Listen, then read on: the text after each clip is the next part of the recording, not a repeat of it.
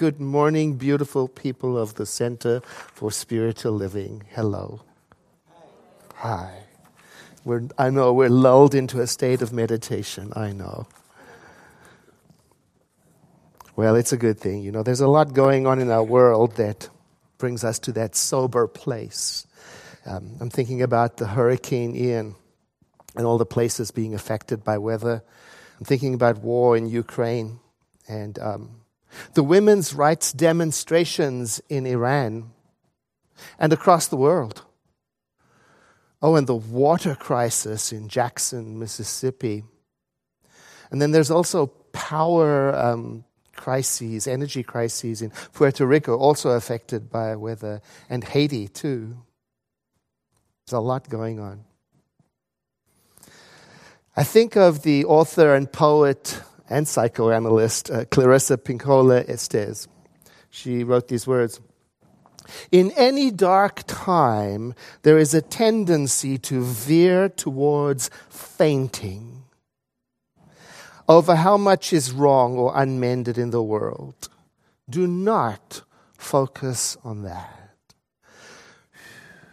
You know, I keep that quote close to my heart when I feel overwhelmed by the world. I keep it close to me as a reminder to be mindful of what am I focusing on and to turn and veer, as she says, intentionally to things that can be helpful, like generosity and loving kindness, not to pretend that there's nothing going on in the world, that there's nothing to do, not to deny the pain and suffering or loss in the world. It's just the opposite.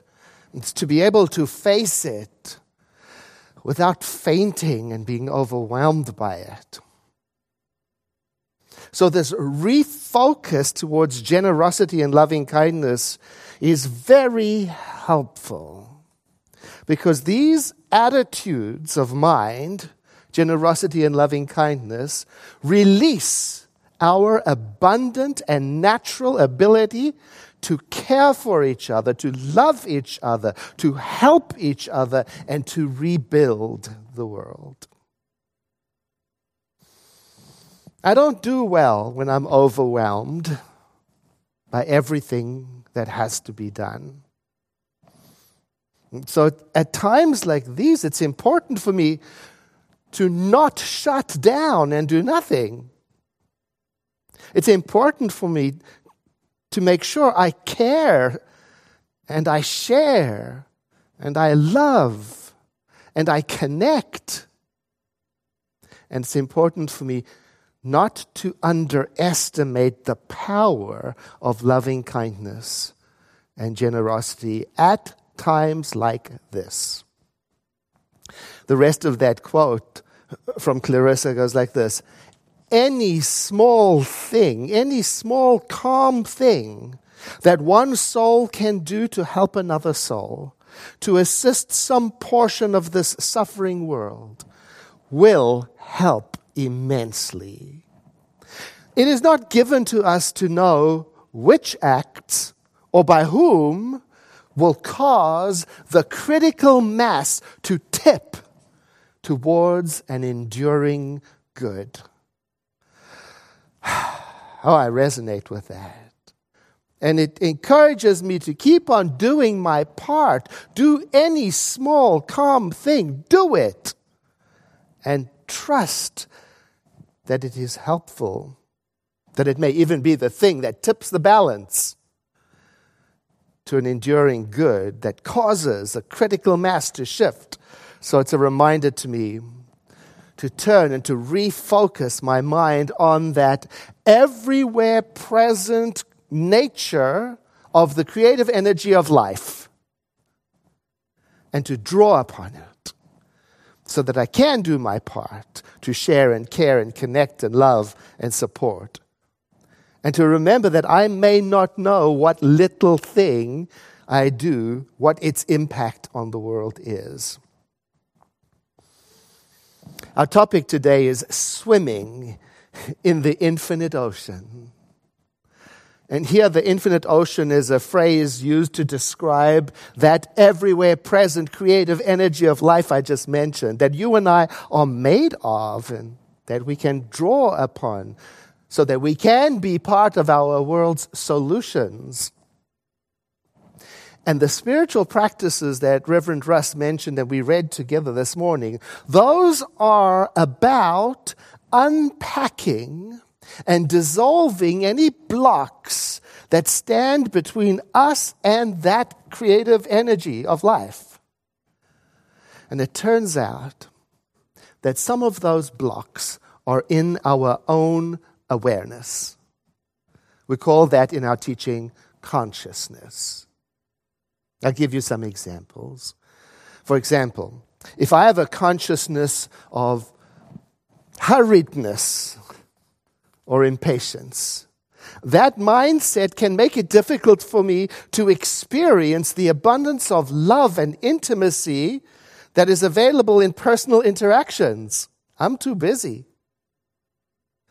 When I'm rushing, I may miss the small details that make ordinary things extraordinary, exquisitely so. When I don't have time, I may miss the nuances in a conversation or in a movie or wherever that could lead to an insight that I haven't had before that might be part of the solution. When I'm impatient, I'm not as abundant as I might be. I'm not swimming in the infinite ocean of possibilities. I'm rushing through it.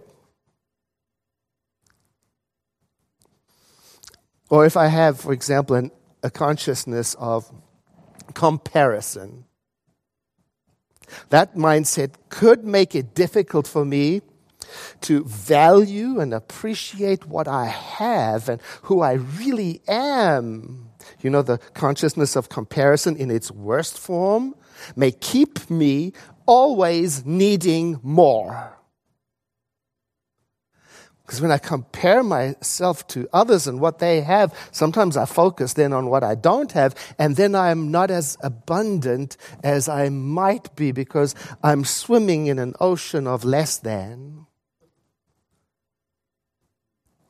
Or another example, if I have a consciousness of waste, that's a mindset that can make it difficult for me to really understand the role I play among the community of beings, how I interact, and how my actions impact, how my use of resources contributes to the way the world actually is. I may even see things and places and peoples just as expendable. I may not care about the environment. And when I'm wasteful, I'm not tuned into abundance as I might be. I'm not swimming in an ocean of infinite connections and oneness. I'm swimming in the ocean of me. Another way of saying all of this is that some of the problems that we face in society, not all of them, but some of them, many of them, have to do with how we show up in the world, how we see the world, and how we interpret our place in the world and our perspective. And then through spiritual practices, prayer, meditation, selfless service, spiritual study, and circulation, we can make adjustments in our awareness, the adjustments that are necessary to help us, as she says, veer, I love that word, turn away from fainting, away from selfishness, away from waste, and towards courage and connection and compassion and sharing and loving kindness. Now, each one of us has our own challenge when it comes to experience that state of being in the flow of life's abundant creative energy and possibilities. We've each got our own tailor-made set of challenges feeling that. And here are some typical blocks that you may or may not experience. Some people are givers, but they haven't learned how to ask for what they want. And that's where they're blocked. And even if something is offered to them, they have difficulty receiving it. Other people can't give easily at all. They may be focused on how to get for whatever reason. They may have some good reasons. Have a problem, a challenge with receiving. Some people do know how to receive, but the way they receive feels more like taking. Some people can ask for what they need, but the way they ask makes it difficult for other people to give to them. And some people have learned all the strategies of circulation, giving regularly, asking beautifully, receiving graciously, but still they feel stuck. They don't feel like they're in an ocean of infinite possibility. They are, anchored to something, tethered to something that keeps them back. And oftentimes that something can be resentment. Now, if any of these sound like they are close to an area of your stuckness, if you have any, then I invite you to our Wednesday evening service in person. We're bringing it back in person starting this Wednesday right here. Reverend Russ is going to do the music meditation, and I'm going to talk about these attitudes of mind, giving, receiving, asking, and forgiveness, and what part they play in our experience of being in the flow of life's creative energy and possibilities, because we want that flow to be flowing so that we can step up and help the world. That's Wednesday. Today, I want to talk about yet another potential block and how to unblock it. Sometimes in life, we may feel blocked from our abundance because we may be using money and possessions to place a value on our self-worth. Now, there's nothing wrong with possessions and wealth. It's just not the kind of abundance we're talking about when we talk about the ocean of infinite possibility. Today, what we are talking about is the abundance of things that are in our heart and soul, in yours and in mine, that we are born with, those things that make us essentially who we are. And I like to call them our superpowers. And they are, you've heard them already, loving kindness and generosity. And these are the two attitudes of mind that, when invoked, open the door to the experience of abundant living. They unblock stuckness. However, we live in a society that oftentimes measures a person's value and worth by what they possess, by their wealth.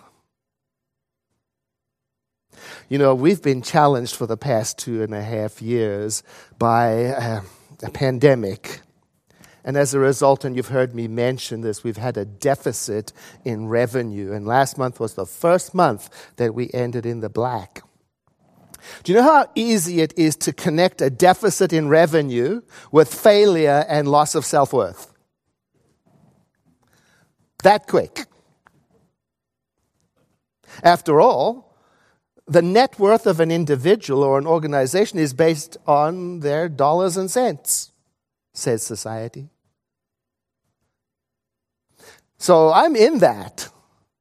And I'm turning my consciousness in a different direction to make a dent again and again in that myth that you and I are worth what we have, what we possess, what we have accumulated, that somehow that is the proof of our value. I'm turning to the self within, which is the place where I intersect with the universe and with you, that we share in common, the place from which my and your self-worth actually comes. I'm turning to it to renew my confidence in its ability to express itself as generosity and loving kindness. And I'm turning to it so that I can trust that, those superpowers, to build strong connections and to produce solutions and to provide for us a pathway forward. Deborah Price is a wealth coach, and she coaches individuals and organizations about their money. And she wrote this: by basing our lives on the pursuits of money and material gain, we often neglect the self and its inherent longing for spiritual connection. We have become ensnared in the net, caught by the money trap. I believe we will not escape until we value our spiritual being above money and material gain. We need to create a new paradigm for living, one that breaks the patterns of the past. Oh, wow. Breaking the patterns of the past. It's a lifelong journey. So, this is how it applies for me. When I catch myself, and I do this, I catch myself measuring my self-worth by money or the lack of it. I notice that in those times I may be devaluing myself because I'm using what I have as a measure of what I am. And then I know that in those moments, it's time for me to actively turn to those two superpowers, generosity and loving kindness, and invoke them and use them and put them into action. And then I can begin to measure myself in another way, a new paradigm, through the way I help others, through what value I bring to other people's lives, one at a time. And you know, anybody can do this. It's like doing a re-inventory. Try it. Do an accounting of your, call them living assets if you don't like the word superpowers.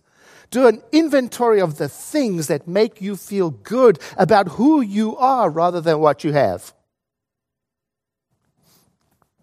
And if you're thinking, the list is rather small, here's the good news. You and I can start to add to our living assets today, right away. You and I can begin to do beautiful things for other people to rebuild the heart of the world. Do you remember the movement Random Acts of Kindness? They used to have a bulletin board where people could post their stories. And this is Jackie's story, and I copied and saved it because I was so moved by it. One day, Jackie writes, I was in the grocery store waiting for my turn in line. This older lady who had 2 gallons of milk and a rose said she had lost her money and could not afford her purchases. I sat for a moment thinking that this was a good opportunity to give to someone else. So I asked someone to go get her and bring her back to the line, and I purchased the items for her. No one really knew who I was, which kind of made this even more special for me. And I said to her, I hope that rose is for yourself, she said, smiling. No, one of our hospital junior volunteers made Volunteer of the Year, and this is for her. I was happy to bring a smile to this woman's face and to the people behind me. It felt good knowing I helped, even in a small way. My son, who was with me, asked me why I did it. And I said, because it's good to set an example for others. My son smiled and hugged me and said, I love you, Mom. I want to be kind like you too. And that, Jackie says, was one of the most special days of my life. I keep Jackie's story close to my heart also because it reminds me that when I am stuck or worried financially, there is something I know to do. I look for ways to open my heart to the abundant expression of generosity that is naturally there, that wants to come out and do something, even if it's small. To get my mind back into the flow of the infinite ocean of life, sometimes what I do when I'm out eating, I pay anonymously for somebody else's dinner. And I love doing that. I prey on unsuspecting families and pay their bill. And this example is from, I don't know, maybe 20 years ago. There was one particular family eating, and they had like 4 kids with them. I don't know if they were all their kids, but the 2 young parents were just so busy. Well, you know what it's like. And so I paid for their bill without them knowing, and I watched when the waiter came over and said their bill was paid for by an anonymous person. And I'll never forget the look on their faces as they looked around the restaurant, wondering what had happened. Last week, because I'm in it, I did it again.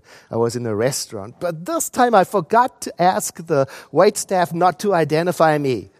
And so it wasn't anonymous. And I paid for the dinner for somebody I know from our center, and they texted me afterwards and said, we're sitting here with tears streaming down our faces because we both realized that no one has ever done that for us in our whole lives. And reading that text, I felt my whole being begin to open and release the blocks and to expand into an infinite ocean of possibilities and abundance. Another post on the Random Acts of Kindness bulletin, and this is Whitney's story. My teacher was waiting in line to pay his admission fee for his family when he noticed the family in front of him. He could tell they didn't have much money. He could see the joy in the kids' faces. Possibly it meant that they didn't go to these kind of places very often. When the family got to the ticket booth, the man, presumably the father, ended up being short about $30 for the entrance fee. Somehow, he thought it was cheaper than it actually was. Seeing the disappointment in the mother's and the father's faces, my teacher drew 2 20s and threw them on the floor behind the man and tapped his shoulder and said, "Excuse me, sir, but I think you dropped some money." The man looked at him and just smiled and picked up the money and said, "Thank you."